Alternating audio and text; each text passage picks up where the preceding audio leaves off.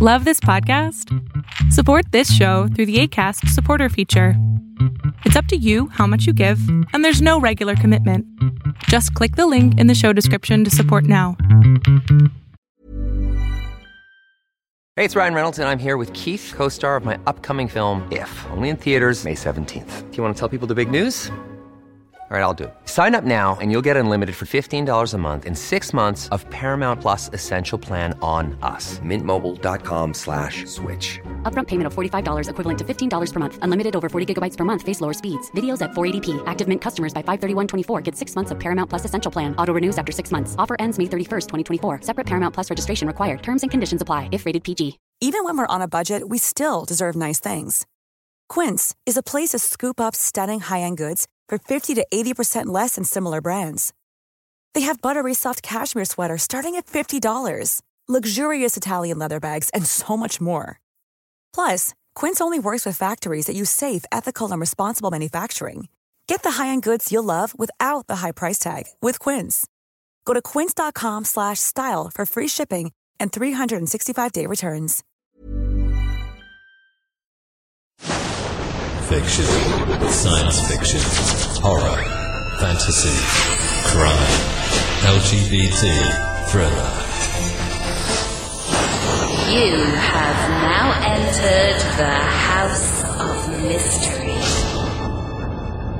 with your hosts, Eric Shapiro, David North Martino, John Copenhaver, and Al Warren. Heard on KCAA 106.5 FM Los Angeles, 102.3 FM Riverside, and 105.0 AM Palm Springs. We are at the interview part of the show. Today we are talking special crimes, memoirs of a DA investigator. And that's a new book that's just come out, and it's by the author Kenny Rogers, not the singer. He's not that. He's an actual real life detective here. So thank you for being on the show, Kenny. Sure. Hey, now Kenny, maybe give your history before we get into the book. So explain what your career was and kind of what you did. Well, I was once I graduated from Sam Houston State University, I was working at the time for the Harris County Juvenile Probation Department, and I was hired right after I got my degree by the Harris County District Attorney's Office as an investigator in the Welfare Fraud Division, which was a brand new division, and that was in September of 1972. And then in May, I think it was March of 1976, I transferred to the Special Crimes Bureau, which was a newly created division that was opened by a grant from the federal government to investigate organized crime and serious major crimes. And I transferred there and spent most of my career there. And I worked my way all the way up to the chief investigator in 1995, and I retired in 2001, and then went back to the DA's office in 2009 and stayed for 3 more years. And now I currently have a private investigator's license, and I still do investigations sometimes. How does something like that affect someone like you? In the fact that you started out, I guess I should ask that first. What drew you into being into law enforcement from the beginning? Like, why did you want to have that type of a life? When I was 10 years old, my parents took me to Washington, D.C., and we toured the FBI building, and I told my parents, I said, I want to be an FBI agent. And I bought the book, the FBI story, and then I watched the movie with James Stewart, story of the FBI, and I'm like, man, that's what I'm going to do. And I said that from the time I was 10 years old and all the way through school. So I knew that I was going to be in law enforcement one way or another. I was lucky to get on with the district attorney's office. And then number two, I was real lucky to be assigned to special crimes, because at that particular time, it was kind of an honor. And as young as I was only 25 at the time. And they called me the kid. And the investigator that was supervising me called me the kid. He said, well, let's send the kid out there. And so it was a great job. I miss it terribly. I miss it terribly. I had some really, really good times and some good friends. Yeah. Well, but so when you were young and you saw, the FBI and all this, and you wanted to be it, you obviously had a very high image of policing and law enforcement and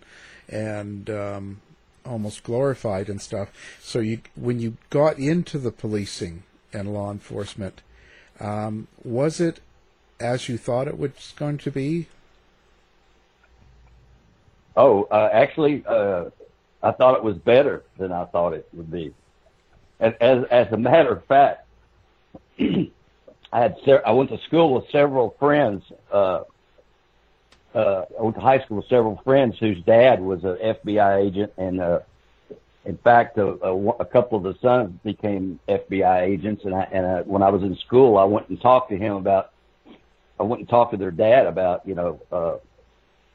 going to school at University of Houston and working as a clerk, and he said, "No, man, go to school, get your degree." And actually, and when I was in special crimes, I went over and applied for the FBI, and I was filling out the application, and I said, "Wait a second, if I get hired, and then I'll go to the police FBI academy, and then when I get finished the training, they're going to send me to Detroit or Cleveland." I said, "Man, I love special crimes." So I just left the application and went back to my office, and this friend of mine's dad called me, and he said, "Hey, what happened to you?" And I said, "Man, I'm not going to Detroit. I'm staying here."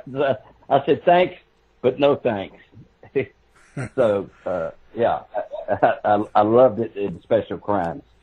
Yeah. Now, okay. So now we get to the book. So this is your first book, right?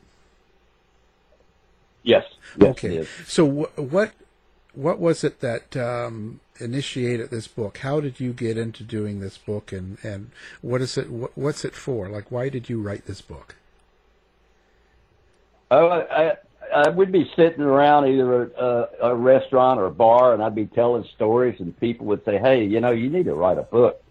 So actually, in January of 2012, I started writing this book, and I wrote about 6 chapters, and then I got to a chapter about a Texas Supreme Court judge that I investigated for almost a year, and it was so difficult for me to do. I took a break from it. I took a 5-year break, and so March of last year, I contacted Tom Kennedy, who's my editor, and I asked him to meet me for lunch, and I talked to him about helping me with the book, and he agreed.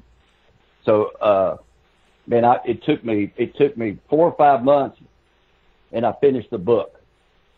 And the worst and the hardest part was the editing. Oh my God, the editing was it was so hard to edit that even with 2 of us reading it, it was very difficult. And then I came across an individual by the name of George Weir, W-I-E-R. He has written about 36 books, fiction crime books of one character, a retired Texas Ranger, and I think his name is Bill Travis.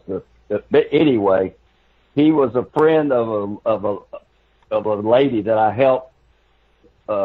She called me in 2000 and heard that I was an expert on the process of criminal justice from time of arrest to adjudication. So I met with her and explained how it worked. And I contacted her, and she gave me George Weir's phone number, and he and I have become great friends, and our wives are good friends, and I've been to his house 3 times now. And if it wasn't for him, Kennedy and I would still be twiddling our thumbs trying to figure out how to edit this book. But he's an angel, man.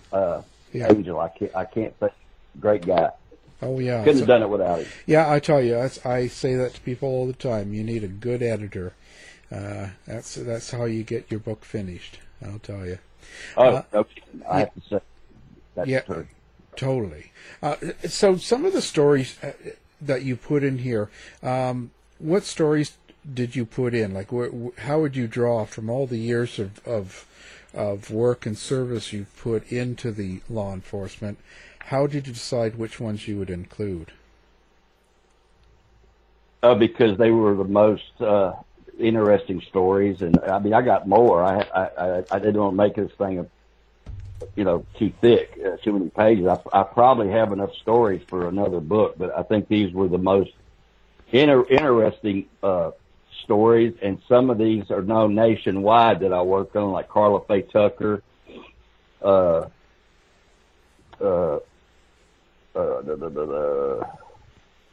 and there's a couple of stories that nobody's ever heard about because the journey to death was a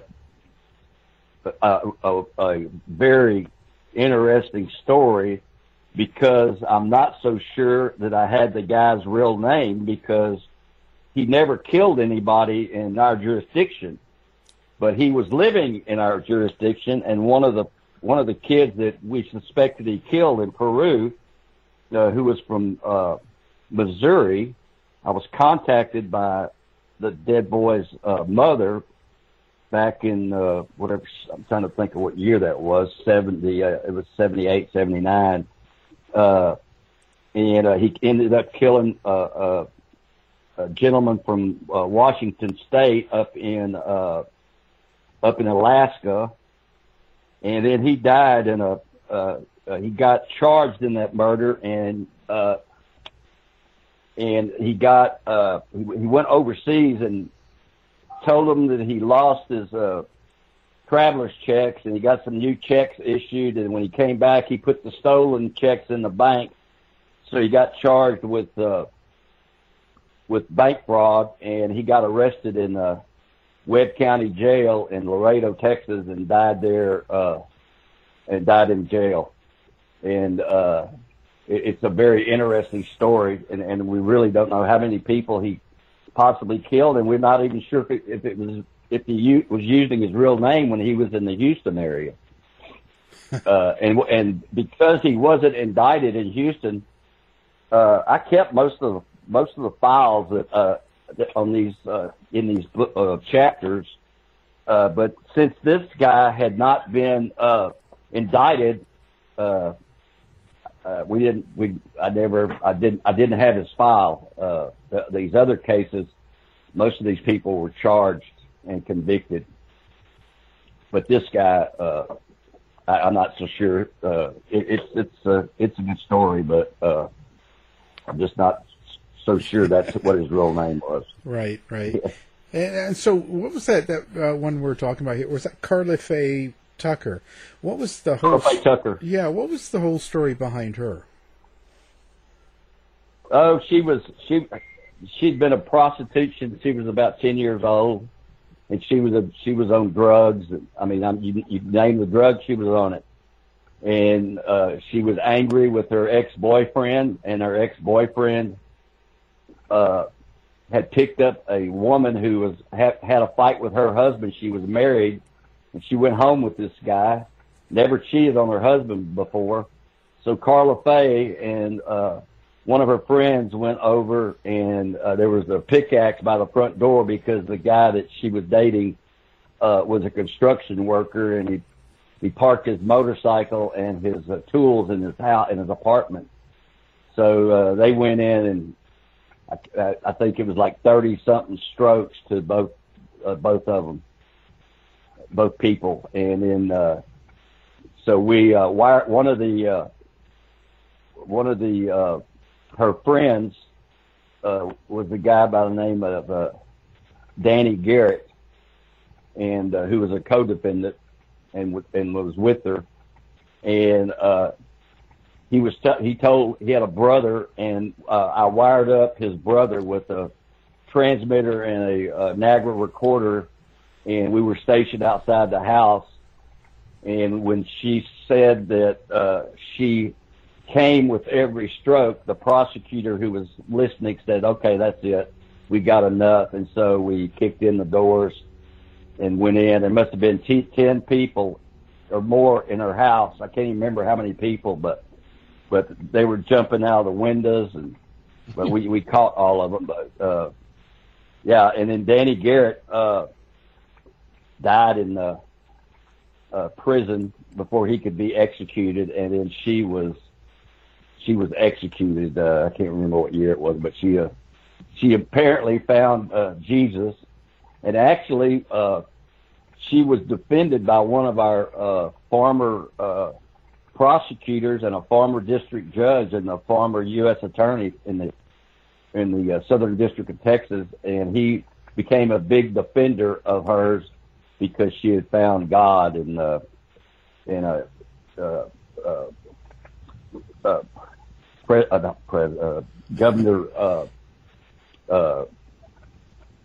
Governor Bush, George W. signed the order to go ahead with the execution, and she was executed. Wow. And what about the Black Widow? It says you did that case. Yeah, I did that case, and that's our first chapter. As a matter of fact, me and Gary Taylor and a prosecutor and a private investigator, we flew to Atlanta, Georgia in 2017 and filmed a TV show called Your Worst Nightmare, the Black Widow episode. It comes on every once in a while, but yeah, that was kind of fun. And then Gary Tate, I still stay in touch with Gary, and Gary found out about this stir that she was causing in this neighborhood with the senior citizens. And so that's the last chapter. We wrote about stuff that's going on right now today. And so her criminal case is still pending.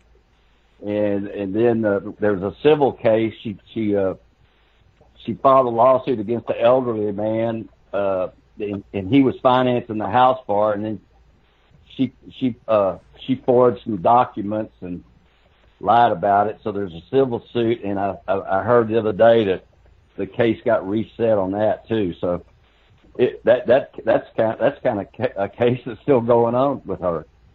So and, how did she do, like, kind of how did she do her thing?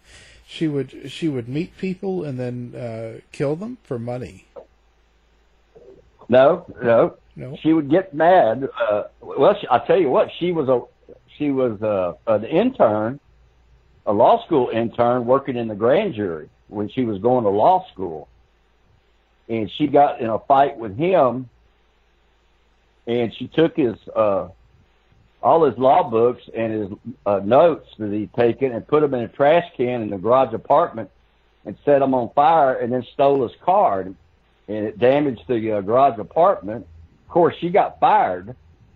And then when we investigated her, we found out that her first husband was in the United States Navy over in the Philippines, and he re-enlisted to stay away from him because she apparently had shot at him with a pistol. And before that she shot Gary Taylor, she had a boyfriend that was with the Houston Police Department, and he taught her how to shoot a gun. And what she would do, she married this doctor, Dr. George Tedesco, and he I don't know, he wasn't married to her too long, but he filed for divorce, and he never showed up in court, and police went to his house, and they found him beat to death with a leg of a table leg. She sounds like and yeah, we think that what she would do is she had a guy, Tommy Bell was his name, and she had represented him, and he didn't have money, so in exchange of she would get him to do favors to beat somebody up or kill somebody. And she she was we got involved when Dr. Tedesco got killed, and then when we warned Taylor about it, and then she ended up going to Dallas, and she had a paralegal, and she was cheating people out of money, and she was fixing to turn her in, this paralegal. So her and her husband went to their house during Christmas, and they killed her husband and shot the paralegal's arm off. And he pled guilty. He was a constable at the time, and he's still in prison, and he won't give her up. And the woman who's lost her arm said they were wearing masks, and she said that she recognized her voice, but they said that I guess the Dallas DA's office didn't think that was enough. So then she went to north of Dallas to it's where North Texas State is. I can't think of the name of the town. Anyway. She scared a polygraph. She was dating a polygraph operator, a guy that used to be a policeman, and he was so afraid of her, he filed a protective order against her, and then she eventually got arrested in Dallas a few times. But the thing is, she's never been to prison, and my editor and I were trying to, and Gary Taylor, we were trying to add up how many people she's responsible. And we were thinking about 8 people that she's responsible for their death. Wow. We can't prove any of it, but, And she's never been in jail, really. Yeah, she'll get bonded out. She never spent over probably a night or 2 in jail. Does she know where you live? Probably. Oh, she loves it. She loves the publicity, though. That doesn't bother her. She loves my book. I'm telling you. I'm more worried about other people knowing where I live that are in this book. like the king of harassment. So who's that? Who's more your most feared person? Well, this guy won't do anything to your face. I'm not scared of any of them. I mean, yeah. But he's a guy that sneaks around in the dark of the night. He harassed women so bad, 3 of them tried to commit suicide. Dangerous guy. Well, how would you harass someone so bad that they'd want to kill themselves? Oh, well, you have to read the chapter. I can't. Like throwing bricks through your window, super glue in your door locks, water in your gas tank, coming in your house, stealing your keys, sending you gifts, stealing your mail, stealing your checks out of the mail, writing checks to your. The main girl. How I got involved. He was dating this beautiful little flight attendant, and he would get her mail, and he called the bank and ordered new checks, and then she owed the phone company like $25. Well, he'd write a check for $300, and she ended up bouncing a bunch of checks and got credit cards in her name, and oh my God, and her friends, and you can look. I don't know how women could even date him. And you look at him in the face, he's got this scary look. And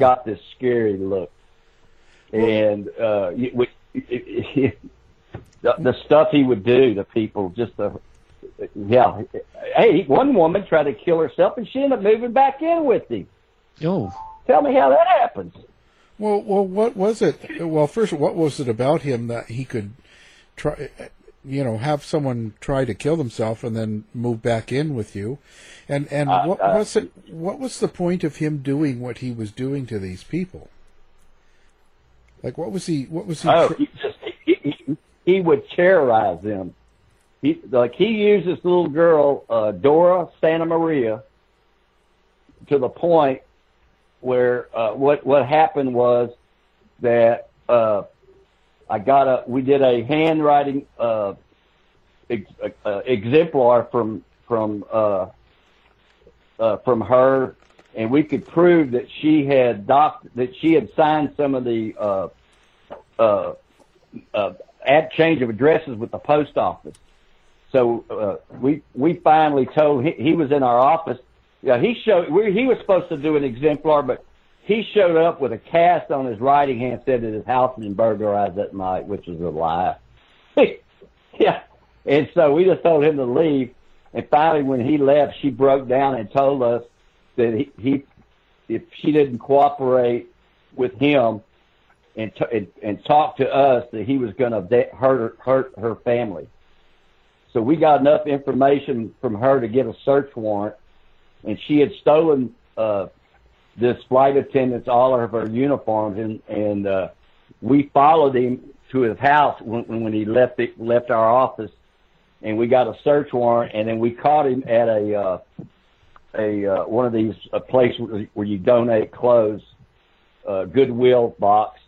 And so we arrested him before he could dump her uniforms, and we got a search warrant, got the uniforms, and went to his house, and he filed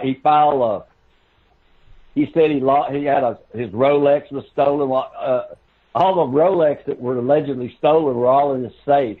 The guy's and you got to realize his mother was very wealthy, and she was married to Hey, Dave. Yeah, Randy. Since we founded Bombas, we've always said our socks, underwear, and T-shirts are super soft. Any new ideas? Maybe sublimely soft. Or disgustingly cozy. Wait, what? I got it. Bombas. Absurdly comfortable essentials for yourself and for those facing homelessness. Because one purchased equals one donated. Wow, did we just write an ad?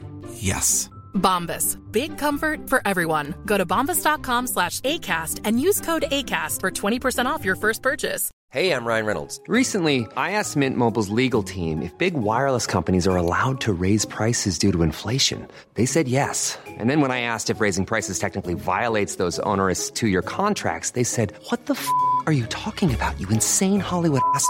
So to recap, we're cutting the price of Mint Unlimited from $30 a month to just $15 a month. Give it a try at mintmobile.com/switch. $45 up front for 3 months plus taxes and fees. Promo rate for new customers for limited time. Unlimited more than 40 gigabytes per month. Slows full terms at mintmobile.com. If you're looking for plump lips that last, you need to know about Juvederm lip fillers. With Juvederm Volbella XC and Juvederm Ultra XC, your lip look, whether it's subtle or bold, can last up to 1 full year with optimal treatment and no additional maintenance. Find a licensed specialist and see if it's right for you at Juvederm.com today. That's JUVEDERM.com. Add fullness to lips in adults over 21 with Juvederm Volbella XC or Juvederm Ultra XC. Do not use if you have severe allergies or a history of severe allergic reactions, or if you're allergic to lidocaine or the proteins used in Juvederm. Tell your doctor if you have a history of scarring or taking medicines that decrease the body's immune response or that can prolong bleeding. Common side effects include injection site redness, swelling, pain, tenderness, firmness, lumps, bumps, bruising, discoloration, or itching. As with all fillers, there's a rare risk of unintentional injection into a blood vessel, which can cause vision abnormalities, blindness, stroke, temporary scabs, or scarring. For full, important safety information, visit Juvederm.com. Hey, it's Ryan Reynolds, and I'm here with Keith, co-star of my upcoming film, If, only in theaters May 17th. Do you want to tell people the big news? All right, I'll do it. Sign up now and you'll get unlimited for $15 a month and 6 months of Paramount Plus Essential Plan on us. MintMobile.com/switch. Upfront payment of $45 equivalent to $15 per month. Unlimited over 40 gigabytes per month. Face lower speeds. Videos at 480p. Active Mint customers by 531.24 get 6 months of Paramount Plus Essential Plan. Auto renews after 6 months. Offer ends May 31st, 2024. Separate Paramount Plus registration required. Terms and conditions apply if rated PG. To a gentleman who was an attorney, which was his stepdad, and he was a former U.S. attorney and a pretty well-known attorney in Houston. So he didn't. His so-called job was he was a private investigator, and he'd hang out at the courthouse and take pictures of all the women attorneys. The guy's got a screw loose. Yeah. Yeah. I'd say. It's just strange. Did he just pick people at random? Or was there a particular reason he picked someone? No, he was usually. Well, I tell you what, he was. So when I searched his safe, he had a picture of one of our female assistant DAs, and so I went to her and I said, "Hey, what's the deal with this picture?" And she said, "I've gone out with him." I said, "Are you crazy? Why would you go out with this guy? Insane, man. Are you kidding me?" I put her name in the book, and I feel sorry for her, but at the same time, how would you date some nutcase like this? That's what I asked. You know, I don't know, but most of it was because they were so terrified of him, and in fact, one of his former girlfriends, I met with her. I met with a lot of his former girlfriends after we charged him. And she brought me this book that he had, and it was called Techniques of Harassment. And dude, he followed it to the T. He followed it to the T. And he was I don't know. He's one of the best. That's why I call it the king of harassment. Wow. And yeah. So he was just harassing for the fact of harassing. Like he just wanted to do it. Well, what would happen is they would go out on maybe one date or two dates, and they're like, "Oh, this guy's a weirdo," and so when they would break up with him, he'd start harassing them. Wow. So, wow. You know. And so, is he in jail now, or is he out? Oh, he got 10 years probation. Oh. Yeah. Yeah. You know what's funny? This is what's odd about it.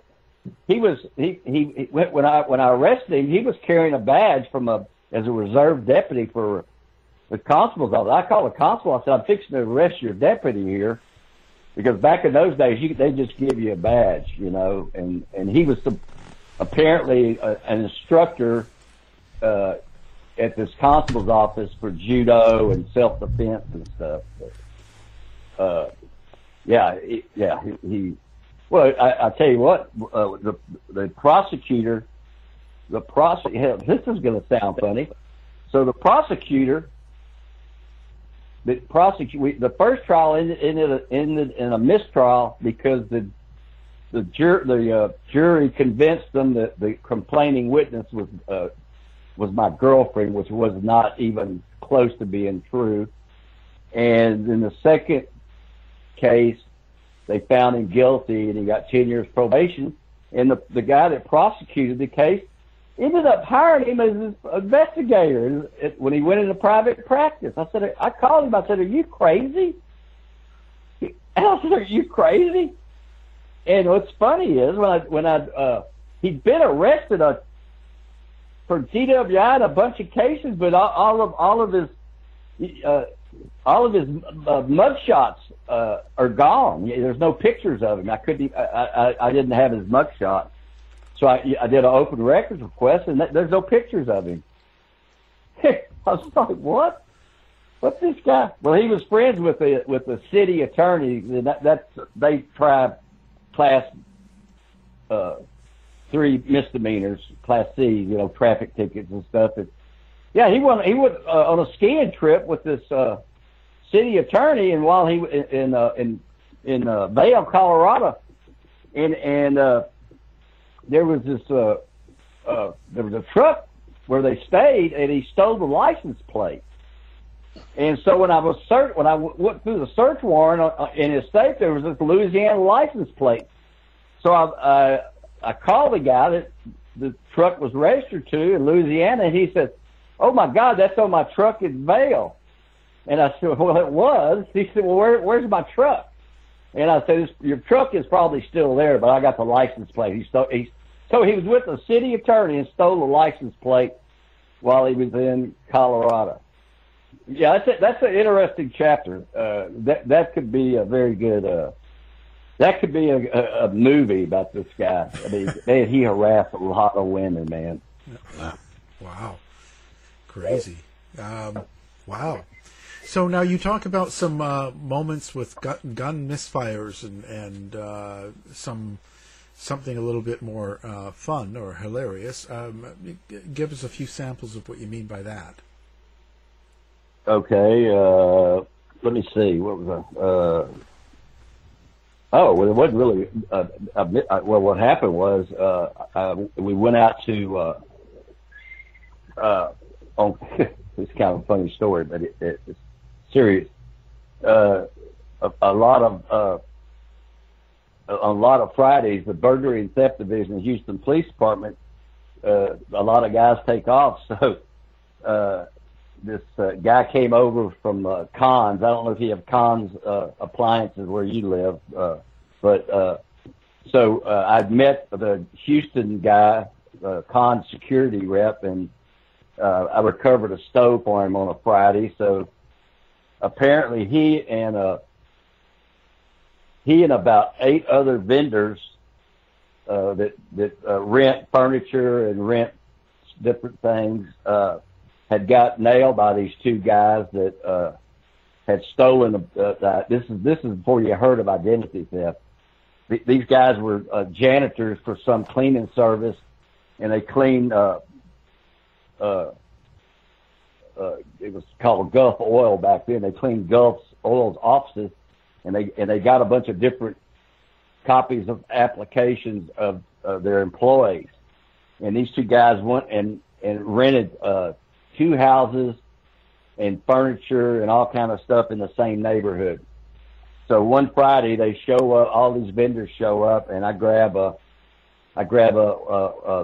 couple of investigators, I guess 3 other investigators, and so we go out to the house, and I didn't want to kick the door in because he didn't own the house, and I didn't want to do any damage.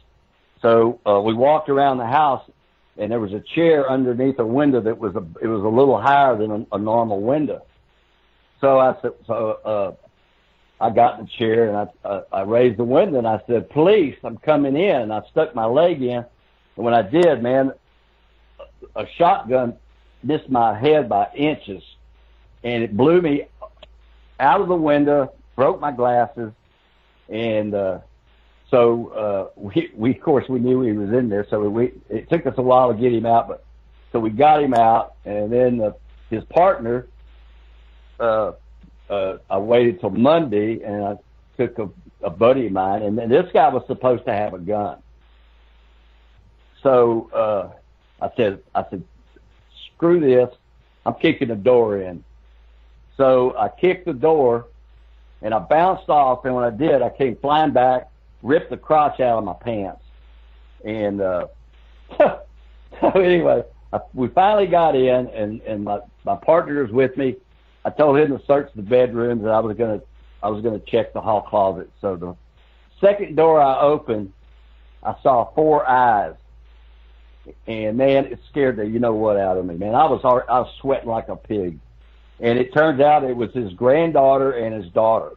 Oh, man. And so I asked her where her dad was, and she pointed to the attic. And so I pulled the stairs down, and I went up, and I said, "Hey, you need to come out with your hands up," and he didn't come out. And so I went out to my car, and I had a law enforcement shotgun, and I walked up the stairs, and I jacked one in the chamber, and I said, "Okay, man, I'm going downstairs, and I'm gonna start blowing holes in the ceiling." He came jumping up with his hands up. He was in his underwear, and he was covered with that insulation, and he itched all the way to jail. But anyway, and then we had another serious. Well, this was it's called Gunsmoke, another Friday Gunsmoke, and that was in a shootout, and one of our investigators got shot in the foot, and that was pretty. In fact, that's the cover. That cover on the cover of the book is where the money. We had $50,000 in cash. These guys had kidnapped one of these guys because they didn't pay him for some marijuana. So we were doing an exchange, and when we went to arrest the guys, they started shooting at us, and so we shot back. And one of their guys got killed, and one of our investigators got wounded. That was it. But yeah. You're probably talking about when we were at the Steak and Ale, and we used to have hump night. There's a chapter called Hump Night, and it's one night a lot of courthouse deputies, investigators, and assistant DAs and judges would hang out on Wednesday nights there. So there was a deputy selling the gun. So the guy said, "Well, I'm going to test fire it." Well, there's a dumpster out back. Well, unbeknownst to us, there was the guy that washes dishes was smoking a cigarette. So whoever was trying out the gun started shooting into the dumpster, and all we saw was a guy in all white jump over a fence, and he never showed up ever again back at the restaurant. Scared him so bad. But yeah, it's got a lot of funny stuff in it, and it's got a lot of serious stuff, but a little bit of everything for everyone. What an extra job! What a great extra job was. I had a friend of mine that I went to school with, and he worked in the sheriff's office for a while, and then he went to work for one of the kings of Saudi Arabia's sister, and he worked for several sisters. And he called me. He said, "Hey, you want to work? You want to come to Hawaii for 2 weeks? Get paid $150 a day." That was in like 1980. I said, "Heck yeah, dude!"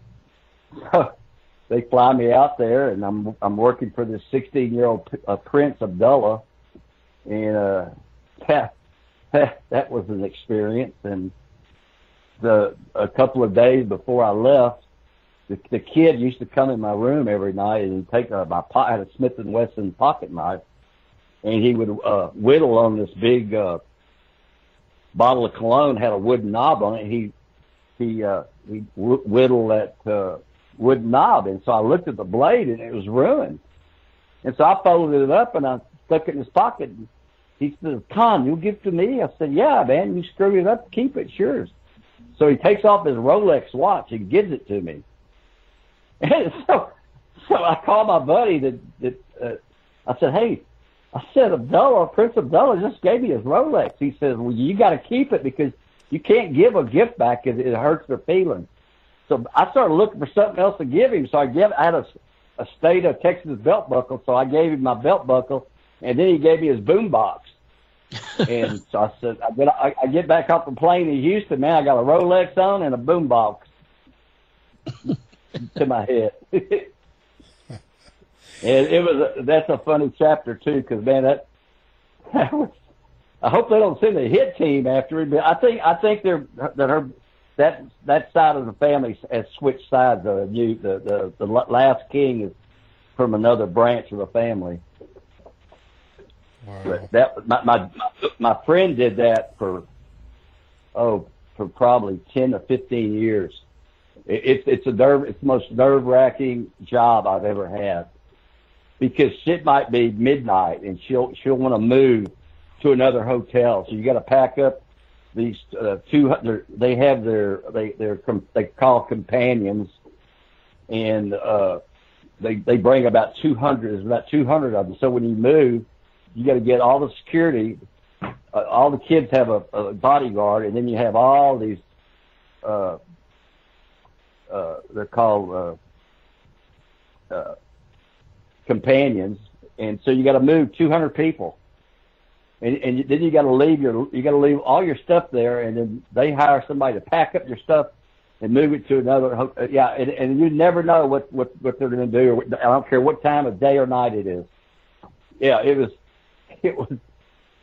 unbelievable. Yeah, it's a good chapter, actually. It's really good. It's interesting to tell. Their lifestyle was like unbelievable.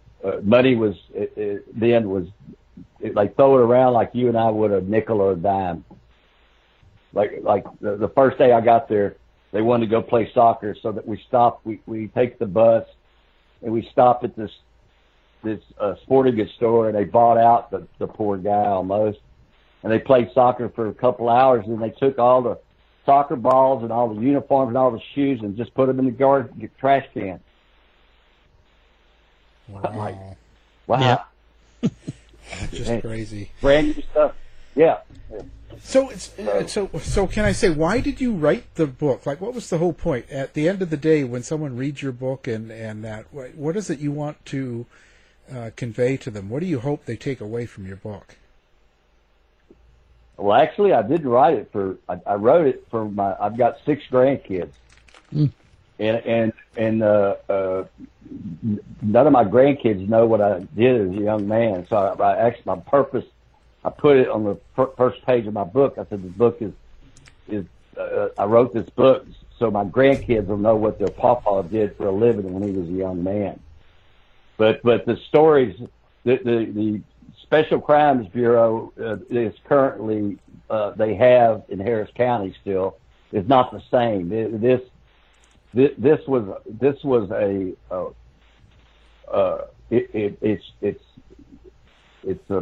it's something that it tells stories that no one will ever heard about before and never again. I didn't write it I wrote it for the people that I work with, because we all had the same feeling of the place. I mean, honestly, you're going to think I'm joking, but I'm dead serious. When I went to work in the morning, I was ready to go. They didn't even have to pay me. I loved that job. That was my life, and I sacrificed a lot of my children's time and my wife, now ex-wife's time, and it was the people that work there, they felt the same way. It was just a way of life, and it's hard to explain. But when you read the book, I think you'll see that if that's what the kind of cases we worked on, that was some fun stuff. I mean, I talked to in fact one of the prosecutors in the book, Ted Wilson. He's one of the smartest assistant DAs. He still travels around the United States giving speeches on writing a search warrant. The guy was an expert at search warrant. And my boss, who later became the district attorney, Johnny Holmes, you'll never find anybody smarter than him. Don Strickland. There's so many I can name, and so many people I worked with, and I would work an average from, I never worked less than 40 hours a week unless my vacation, but I'd normally work anywhere from 60 to 80 hours a week sometimes. I mean, we work weekends sometimes. For some reason, a lot of our big cases always happened on a Friday. And my partner, Bobby Blaylock, who became chief before I did, every Friday morning we used to share an office together. And I said, well, it's Friday. I wonder what's going to happen today. And it's either going to be a shootout or a search warrant or all-nighter or something. It was always on Friday. I almost named the book Always on Friday, but that wasn't too sexy, so to speak. So, in fact, I originally named the book Texas and Caroline because that's where our office was. We weren't in the courthouse with a regular DA's office. We were in a secluded office building, and we were on the top floor, and you had to be buzzed in, and yeah, it was the best job I ever had. So I guess I wrote it for several purposes, but it was mostly I wanted, like I said, I'd be talking to friends and I'd tell them these stories. They said, "No, that didn't happen." I said, "Yeah, it did. Man, if that's true, you need to write a book." And so I did, and it didn't take me any time at all to write it, and I probably have enough for another book, and I don't think it'd be as good as this one, but I think this one is kind of hard to beat. There's a few that are pretty interesting, but most of the real very interesting ones I've written about. But anyway, well, I didn't mean to keep rambling. No. Do you have a website that people can come find you at for the book or yourself? Yeah, I do. It's in fact, I need to pay the lady that wrote it. I owe her some money. I've known her a long time. She does my she did my PI account years ago, and in fact, she's an attorney and a very good lady. But it's www.specialcrimesbook.com. Fantastic. So, specialcrimesbook.com. So we'll put that on the website as long as you're with your book too and everything, so people can get one click and get it. And wow, it's been very interesting hearing the stories. Oh, thank you. One of the most another interesting one, if you just got a second, I won't. It's the last. It's the next last chapters 25, 26, 27, 28. It's about a Supreme Court justice, Texas Supreme Court justice, and he went to prison, and then while he was in prison, he plotted to kill me and my boss and Tom Kennedy, the editor, and so we put an undercover hitman when he got out of prison, and then he decided that, well, if he killed us right now, they would know who did it. So he said he could embezzle some money, or knew how he could launder some money. So I got on a DEA IRS task force, and he was our first case, and I got to arrest him for money laundering, and this time he went to federal prison. And he's since died in Florida. Been dead a few years. His name was Donald B. Yarbrough. It was a pretty big deal, and it was a pretty big deal in Houston and Texas at the time. That was probably one of my biggest cases as well. So yeah, it's really interesting. Quite a life being in law enforcement, and all the things you see and do and go through. It's wow, I'll tell you, nothing like it. Oh, and I still get listen to this. I was going to my Amazon yesterday to look at my book stats, and I log in, and it said I'm locked out because of suspicious activity. So I call this number it tells me to call, and the guy explains to me, what you need to do is you need to go to a store and buy a Google Play card for $100. And I said, you think I'm stupid? I'm a ex-police officer. I just wrote a book in Amazon, and you're telling me that you're the Amazon police? I said, go fight it, dude. I said, I'm not stupid. You tried to scam me. I'm the king of scammers. You're not. Catch scammers. Anyway, I thought that was funny. Just send your money to me in Nigeria. He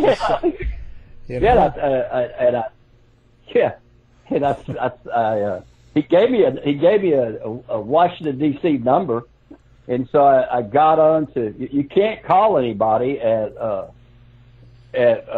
Amazon, and so I sent him a chat message, and I said, hey, I just you got somebody out there that's posing as being Amazon. It's this phone number. You need to investigate it. And you get an automatic chat reply, and I said, screw it, man. You know, I guess they don't care. I don't know. Yeah, all sorts of stuff going on, I'll tell you. Yeah, you know, I got the old Social Security phone call this morning. This is Social Security. And there's some suspicious activity. I'm like, I hung up, man. Yeah. But you know, people, older people sometimes answer those and they give them money. Yeah, they pay money. I know, it's sad. Yeah, it really is. Actually, it's just terrible. But well, I'll tell you, it's been great. I'm glad you could make it on, and we really appreciate you being here. Thank you for having me. Our guest today has been the one and only Kenny Rogers, not the singer, and his book is Special Crimes, Memoirs of a DA Investigator. Thanks again for being here. Thanks, Kenny. Yeah, sure. You've been listening to the House of Mystery radio show. To find out more about our guests, hosts, or shows, go to www.houseofmystery.com. Show's over for now. Was it as good for you as it was for me? Well, good night. This has been a production of Something Weird Media. I'll be back. Hi, I'm Daniel, founder of Pretty Litter. Cats and cat owners deserve better than any old-fashioned litter. That's why I teamed up with scientists and veterinarians to create Pretty Litter. Its innovative crystal formula has superior odor control and weighs up to 80% less than clay litter. Pretty Litter even monitors health by changing colors to help detect early signs of potential illness. It's the world's smartest kitty litter. Go to prettylitter.com and use code ACAST for 20% off your first order and a free cat toy. Terms and conditions apply. See site for details. Hey, it's Paige DeSorbo from Giggly Squad. High quality fashion without the price tag. Say hello to Quince. I'm snagging high-end essentials like cozy cashmere sweaters, sleek leather jackets, fine jewelry, and so much more. With Quince being 50 to 80% less than similar brands.